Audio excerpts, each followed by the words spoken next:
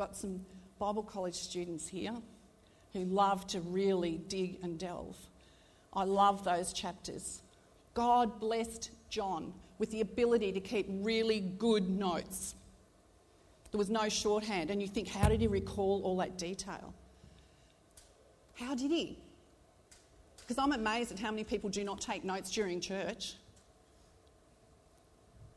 And you can't remember what the message was on, but here's John, who can remember in great detail how Jesus taught and exhorted and communicated and reached out to the disciples in the upper room on that last night.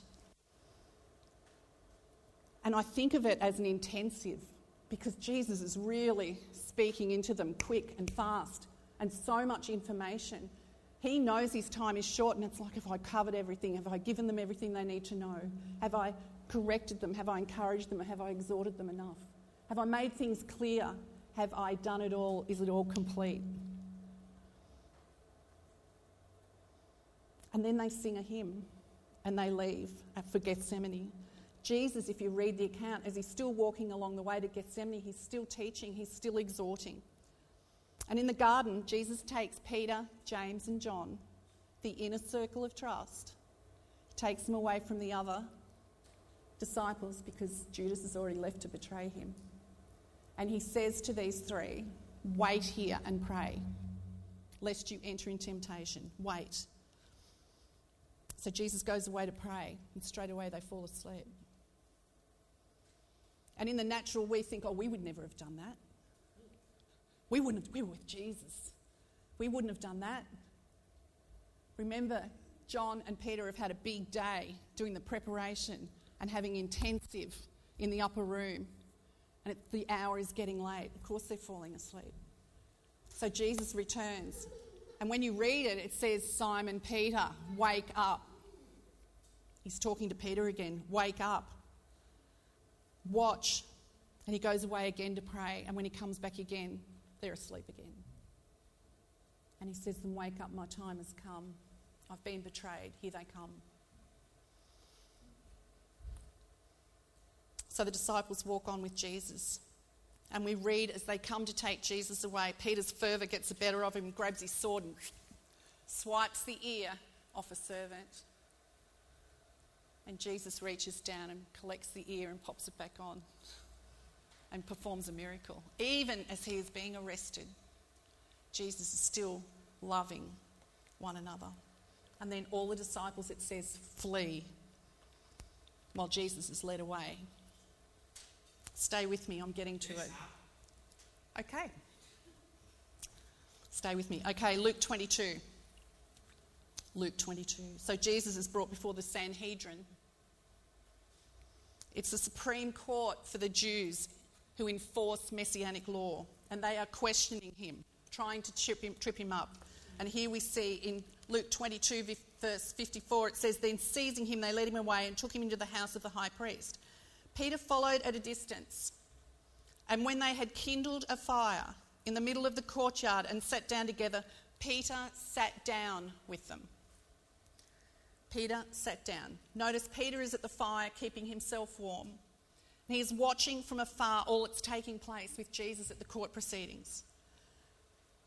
And we know that Jesus is declared guilty. Quite often Christians say Jesus is found guilty. He wasn't guilty. But they declared guilt over him. They declared him guilty. They sentenced him and crucified him. And 3 days later, he's resurrected from the tomb. Now, I want to show you something. Hold your place there if you can. And if you go to John 21, we're going to look at something. This is the account that Peter has gone back to be a fisherman. He's gone back to be a fisherman. He's out on the lake fishing. This is the same Peter we read about in John and Luke who said, I will lay down my life for you. Even if I have to die with you, I will never disown you. And he's gone back fishing. So here we see Peter on the lake, returning to his former life, and then someone calls out in verse 5, friends, haven't you any fish? No fish, they say. No fish. So they're told to throw the net out the other side. And what do you know? A huge haul. A huge haul. Have you ever noticed that they never catch fish unless Jesus is involved? Have you noticed that? You should read the account. It's hilarious. Good point. Don't go fishing unless you're going to take Jesus with you. Don't strive under your own strength when you go fishing. Just saying. But here we see that John recognises it's the Lord. So Peter abandons ship and swims to shore. New Olympic record off that boat. Because remember when Jesus was resurrected and he said to Mary at the tomb, tell the disciples and Peter. This is Peter's moment. This is Peter's moment. Verse 7, then the disciple whom Jesus loved said to Peter, it's the Lord. Verse 8, the other disciples followed in the boat, towing the net full of fish, for they were not far from the shore, about 100 yards. And when they landed, they saw a fire of burning coals there with fish on it and some bread. Verse 12, Jesus says, come and have breakfast. So here is Jesus, fire-lit, breakfast served. Church, 2 fires. Completely different scenarios. If you're taking notes today, the message is entitled 2 Fires. So let's go back to the first fire in Luke 22. Verse 54. Then seizing him, they led him away and took him to the house of the high priest. And Peter followed at a distance. But when they had kindled a fire in the middle of the courtyard and had sat down together, Peter sat down with them. We know what kindling is. Yes? I did this week. It was freezing up in the valley. I was wearing a puffer jacket inside the office with the heater on full and trying to get the fire going with the kindling. And if you can't get the kindling to light up, you have no fire. You have no fire. So here it says, but when they had kindled a fire, they've only just got it going, right? Peter sat down with them. A servant girl saw him seated there in the firelight, and she looked closely at him. Looked closely at him and said, this man was with him, was with Jesus. But he denied it. Woman, I don't know him, he said. And a little later, someone else saw him and said, you also are one of them. And he goes, man, I am not. We don't know the tone, but there's an exclamation mark there. I like details. Peter's starting to get a little bit more upset. Something in him is ticking him off. About an hour later, another asserted, certainly this fellow was with him, for he is a Galilean. And Peter replied, man, I don't know what you're talking about. Just as he was speaking, the rooster crowed. Then the Lord turned and looked straight at Peter. Then Peter remembered the word the Lord had spoken to him before the rooster crows today. You will disown me 3 times. And he went outside and wept bitterly. You know, when you read this account, it's just a few short hours before that Peter was willing to lay down his life for Jesus. In the scheme of things, just a few short hours, he was in the upper room with all the disciples, with Jesus, breaking the bread, drinking from the cup, reclining at the table with Jesus, and all was well with the world. But imagine as that rooster crows, Peter remembers Jesus' prophecy that he would be, in fact, denied Jesus 3 times. And then Jesus looks straight at Peter. Pierced to his heart, no wonder he walked away from that fire and wept bitterly. Everything he had said to the Messiah, I will never leave you. I would even die with you. Remember, Jesus asked the disciples, who do you say I am? And it was Peter who said, you are the Christ. He was the first one. You are the Christ. Peter got it. He was the first one that got it. And then the rooster crowed. Church, this is the fire of disappointment, the fire of regret. Let's go across back to John 21, back to the shoreline. Verse 9, it says, Jesus has lit a fire and prepared breakfast. When they landed, they saw a fire of burning coals. It's got some heat.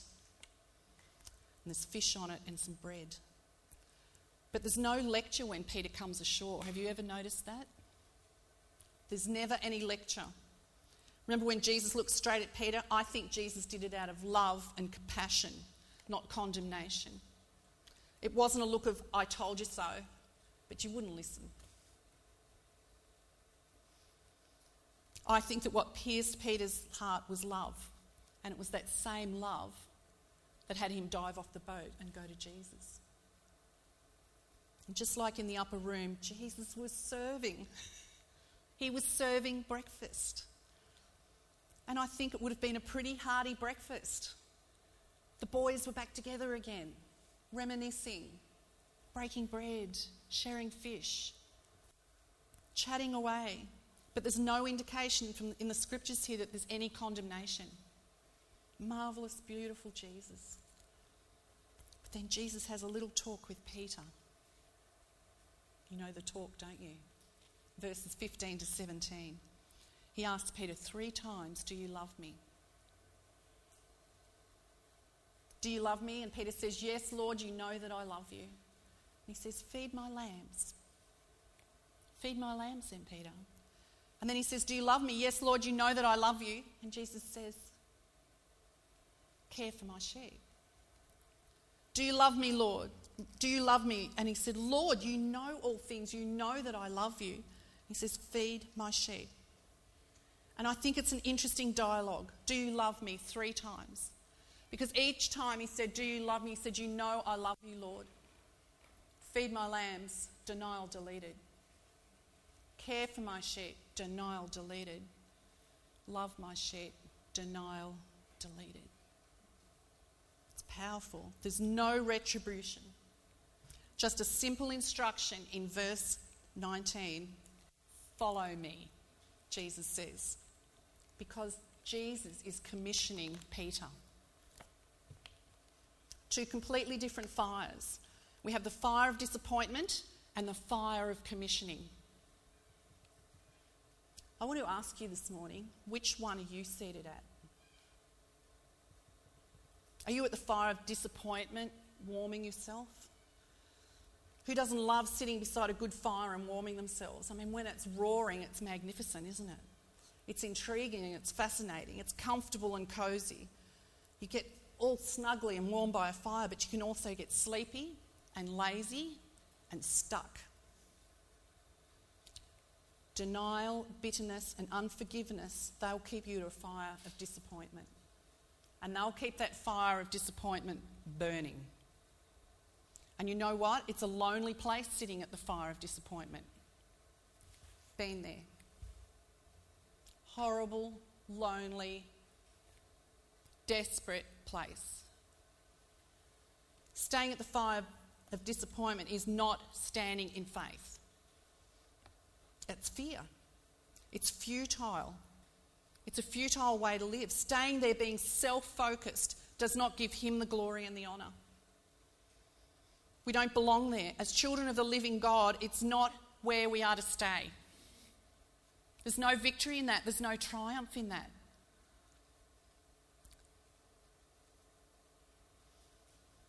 We don't belong there. But many do choose to stay there. They stir up the embers every now and again just to keep a little glow going, right? Just to keep it going. There's no heat there. Or here's the other choice. Are you at the fire of commissioning? Are you at the fire of send me, Lord, I'm ready. Have your way. You'll be thinking, that's a great fire to be at. I'll be at that one. Are you at the fire of being positioned, prepared and purposed? Amen. Positioned, prepared and purposed. People can get a word, they can be commissioned, but then they don't do anything about it. When I was thinking about this, I'm not going to, but I could give you lots of examples of people that have been commissioned. They've had a prophetic word spoken over them, but then they stay by the fire of commissioning, saying, I've had this word. Come and get me, God, I'm ready. But They don't move from it. They stay seated at that fire. Right?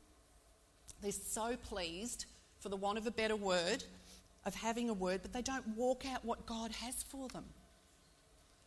And some even commission themselves. I had a woman in my Connect group once, and she was, I'd say, a new Christian. She'd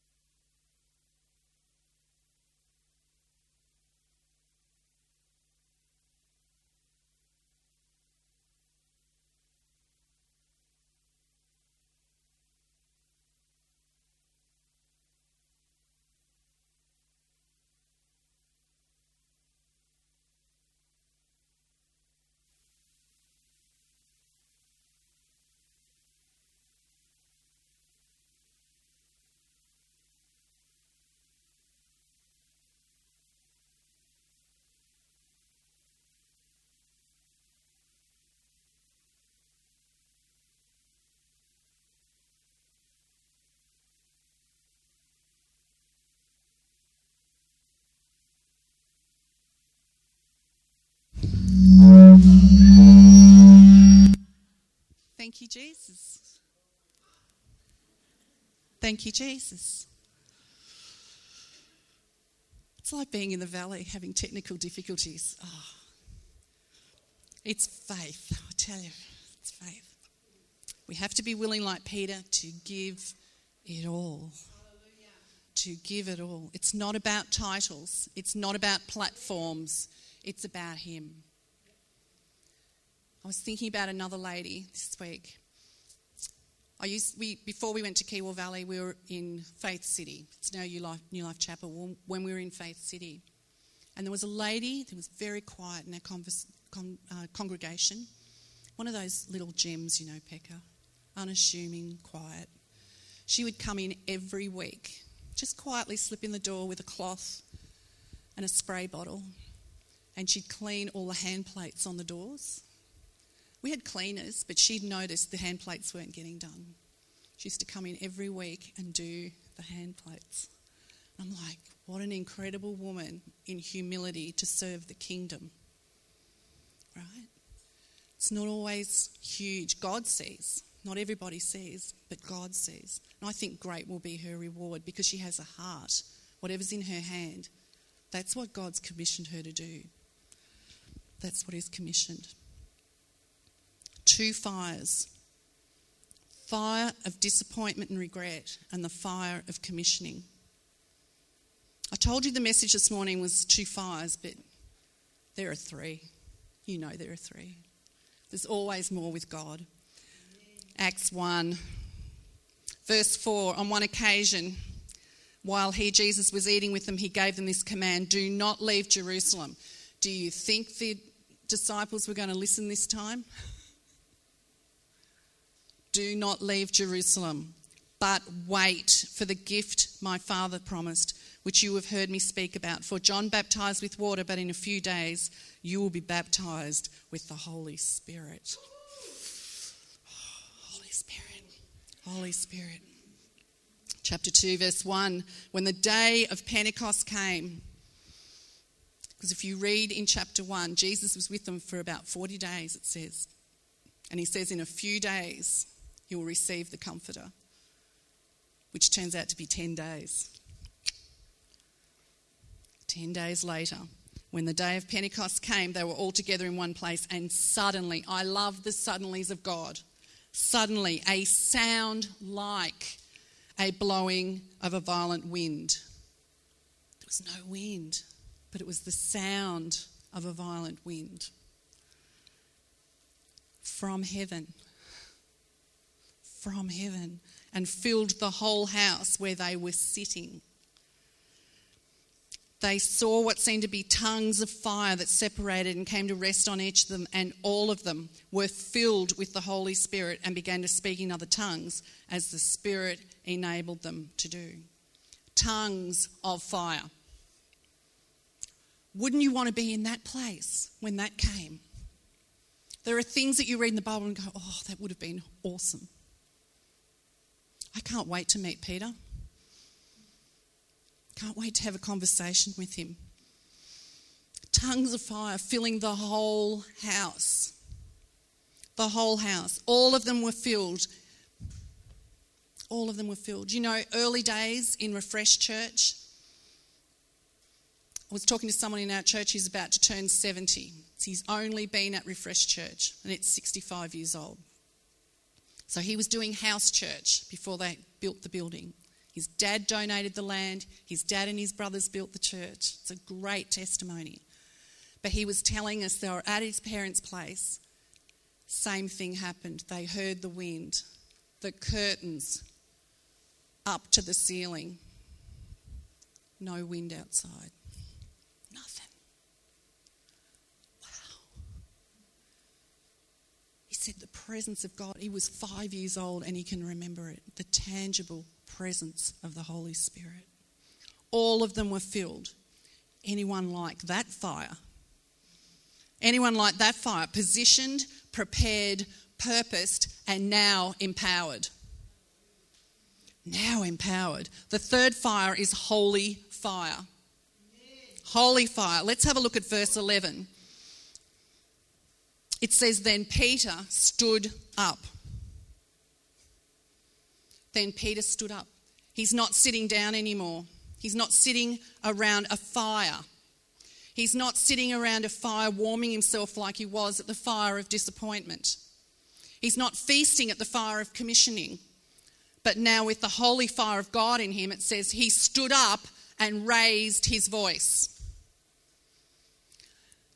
Arguably, best sermon ever preached. Have a read later. Great gospel message. Peter.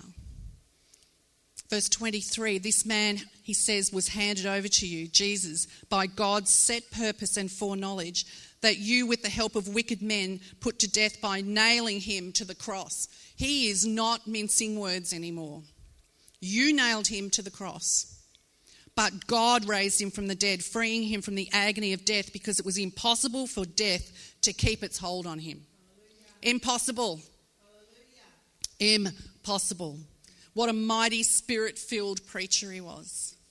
This is the same man who lived and walked with Jesus, denied him 3 times, returned to his previous life. He turned back. He forgot to look up. Let's not forget to look up. Fix your eyes on Jesus. But now filled with the Holy Spirit and preaching him. He never denied Jesus again. He's known as one of the most fiery preachers of the gospel. He was steadfast in his devotion to our Saviour right up to the point of death. He did not deny him. He did not stay at the fire of disappointment. He moved on. Jesus grabbed him at the fire of commissioning and said, you don't belong over there. You don't belong here, Peter. You don't need to stay at the fire of disappointment. You're forgiven. You are redeemed. But at the fire of commissioning, what is he telling me? Come follow me. Get up. Move. Don't stay. Don't get comfortable. Don't live off the words of the commissioning, of the prophetic word for the next 20 years before anything gets done. Hallelujah. Church, we're running out of time. I've got people saying, do you think we'll see end times? Honey, we're living end times. We are living it. Don't waste it. We have to move on. We cannot remain seated at either fire. It's good to get a prophetic word over you. It's good to have a commissioning. Holy Spirit's marvellous. He brought this to remembrance last night. I was at the fire of disappointment. Still going to church, still doing everything I needed to do that was in my hand. Then we had a regional meeting. Keith walked up to me and goes, "Hey, you. There's something big in you."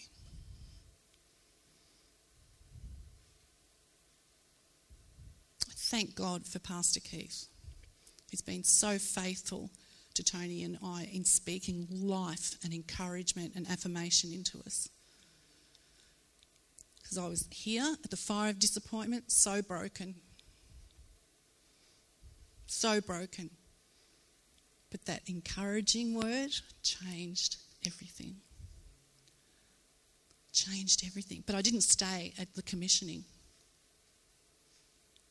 Didn't stay there.